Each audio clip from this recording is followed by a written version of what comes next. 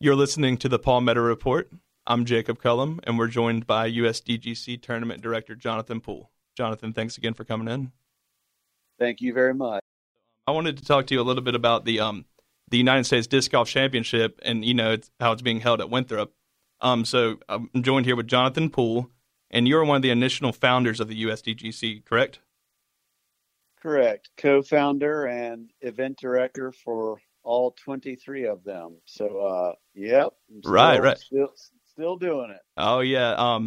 And so you're the tournament director, and so I just wanted to ask you a couple questions about you personally. I saw on the website that you have your own podcast called The Upshot, correct? I do not have my own. I actually was on the Upshot podcast. Okay, yeah, that's what I saw then. Yeah, I don't have one that I actually, kind of manage myself. I've kind of made the rounds here in the disc golf podcast land this year. So, but that was definitely one of the ones that I was on. Yes, sir. Yes, sir. I also wanted to ask you a little about so Harold Duvall, who's definitely like a local figure I'm from Rock Hill, so he's definitely someone like a family friend of my family, honestly. You're familiar with Harold, right?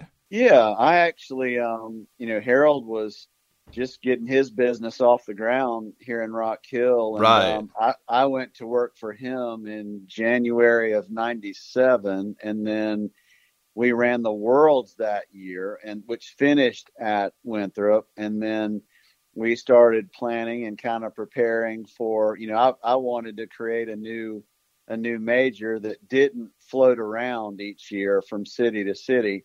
And so he and I put together a proposal for the Professional Disc Golf Association, and that's what paved the way for the USDGC. But so I've worked with Harold. I mean, I think I was the fourth person that he had on staff, and we're about 60 employees now. So we've grown quite a bit. Oh yeah, I mean, we're familiar with him, and I've seen how much Innova. He does own Innova, right?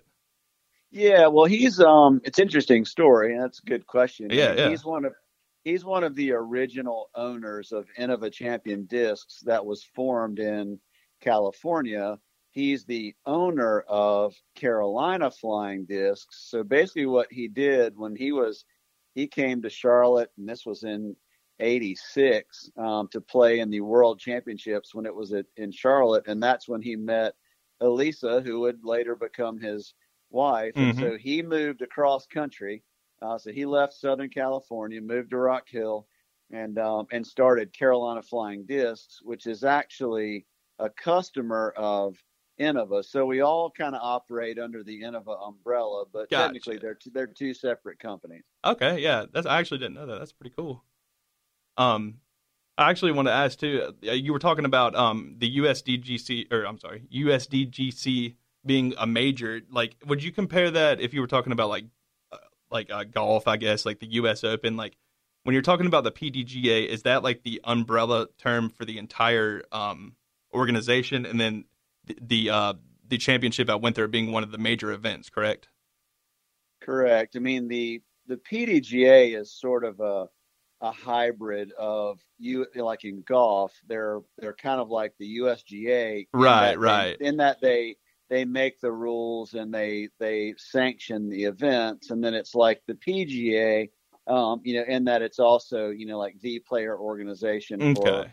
For all skill levels, but they're the ones who assign the sanctioning status. And so we've been a major ever since we started. And so, that's one of the really neat things about Winthrop that, is really kind of a fun fact. I mean, not only is this the 23rd USDGC, this is the 28th major at Winthrop. And, oh, really? I don't know that there's another venue in existence that's hosted even double digits. Like, right, I don't know of another venue that's hosted 10 majors, much less pushing 30. Right. So Winthrop, as a result of the USDGC, really is in a league of its own. And I think a lot of people would be interested to know. I know a lot of students that I've talked to always just ask, like, why Winthrop? What was it about Winthrop's course? Why did y'all choose to? Because it was created in 1999, right? The Winthrop course, correct? Yeah, well, the gold, it was known originally as the Gold The Course. Gold Now Course, there, right? yeah, the Winthrop Lakefront course was actually designed and built by Harold in the late 80s. I want to say 89, 90, somewhere in there was kind of when Oh, they really first started talking about this and put in a shorter course that, for beginner course really, that just wrapped around the lake. And like I said, I started working, and I was traveling and playing, but I was also working for Harold. That was 97. And a buddy of mine who was a student at Winthrop at the time, we started playing, like, combining holes to make this safari course, just to change it up, because so we were playing multiple times a week out here. And so we would play the lake course together. And then when we got back around to the shack, we would start combining holes and make another, like, and I don't know if you remember this or not, but there used to be a place called Snowbiz down on the oh corner. yeah. Oh, do I remember Snowbiz? That's crazy that you said Right. that. So that's where the gold course came from. Is this guy Yeah. Matt Kamaruskas, who graduated from Winthrop? He and I would play around on the lake, and then we play these safari holes for a Snowbiz. So it's like whoever won the safari holes at the end had to go. Yeah. We had to go buy the other person A a Snowbiz. Yeah. Snowbiz. And so that's really kind of where it came from. So like the iconic hole number 5, it's a par 5 where you actually play all the way along the water and then out on the peninsula. Like that goes all the way back to the Snowbiz days. I mean, that was a combination of two different holes, and we're like, well, let's play that. That's an awesome par That's 5. so cool. And Matt is funny. Matt wasn't a great golfer necessarily at that time, but he could throw it forever. Hmm. And so we just had a blast creating these long combination holes, and that's really what planted the seeds. And I was like, Harold, I think we ought to think about extending this course and having true par 4s and par 5s. Right. And that's exactly, here we are 2 decades later, still playing those same holes. Just no Snowbiz. Man, that's so cool that you mentioned that. I can't believe you brought up Snowbiz. That's a blast from the past for sure. Um, so while we're talking about the Winthrop course, how much has it changed over the past 23 years? I know I read online on the USDGC website that it was saying the course is definitely catered to more creativity and shot placement rather than like distance. Um, Other than the par 5 that we were talking about, but has anything changed over the years, like drastically, as we've gotten like more popularity for the event, or has it stayed exactly the same? It's definitely changed. The flow of the course has not changed that much in terms of like where the course actually goes and out around the Coliseum and all that. But there definitely has been a lot of subtle tweaks along the way because the players are getting better. The disc technology, the discs are improving. People are throwing them farther, and then we put up a lot of OB rope to make what is otherwise a fairly open course a lot Right. tighter. And so we're always kind of tweaking the ropes a little bit. And now we've got these posts in the ground that just force you to be a little more creative in and around the greens. And even this year, like for people driving up and down Eden Terrace, if you look over as you pass by the baseball stadium, you'll see a tee out in the middle of that open area. And it would be like without these posts, it would be just a wide open shot. Right.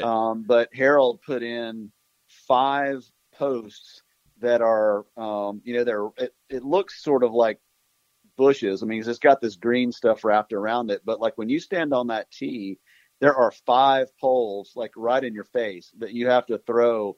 You basically pick a lane and you have to throw through there. Right. So it's just like things like that. We're always looking to provide the best possible test and the best challenge, but also the most fair test of a player's skills. So we're always doing little things just to keep the players on their toes. Yeah, I bet so. Keep things interesting, right?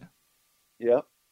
Well, I mean, I think I got enough from you. I'll let you go. I'm so sorry again that took so long. I appreciate you so much for stopping in and talking. Yeah, no problem. And if you have any other questions, just let me know. This certainly works out fine for me just to do it by phone.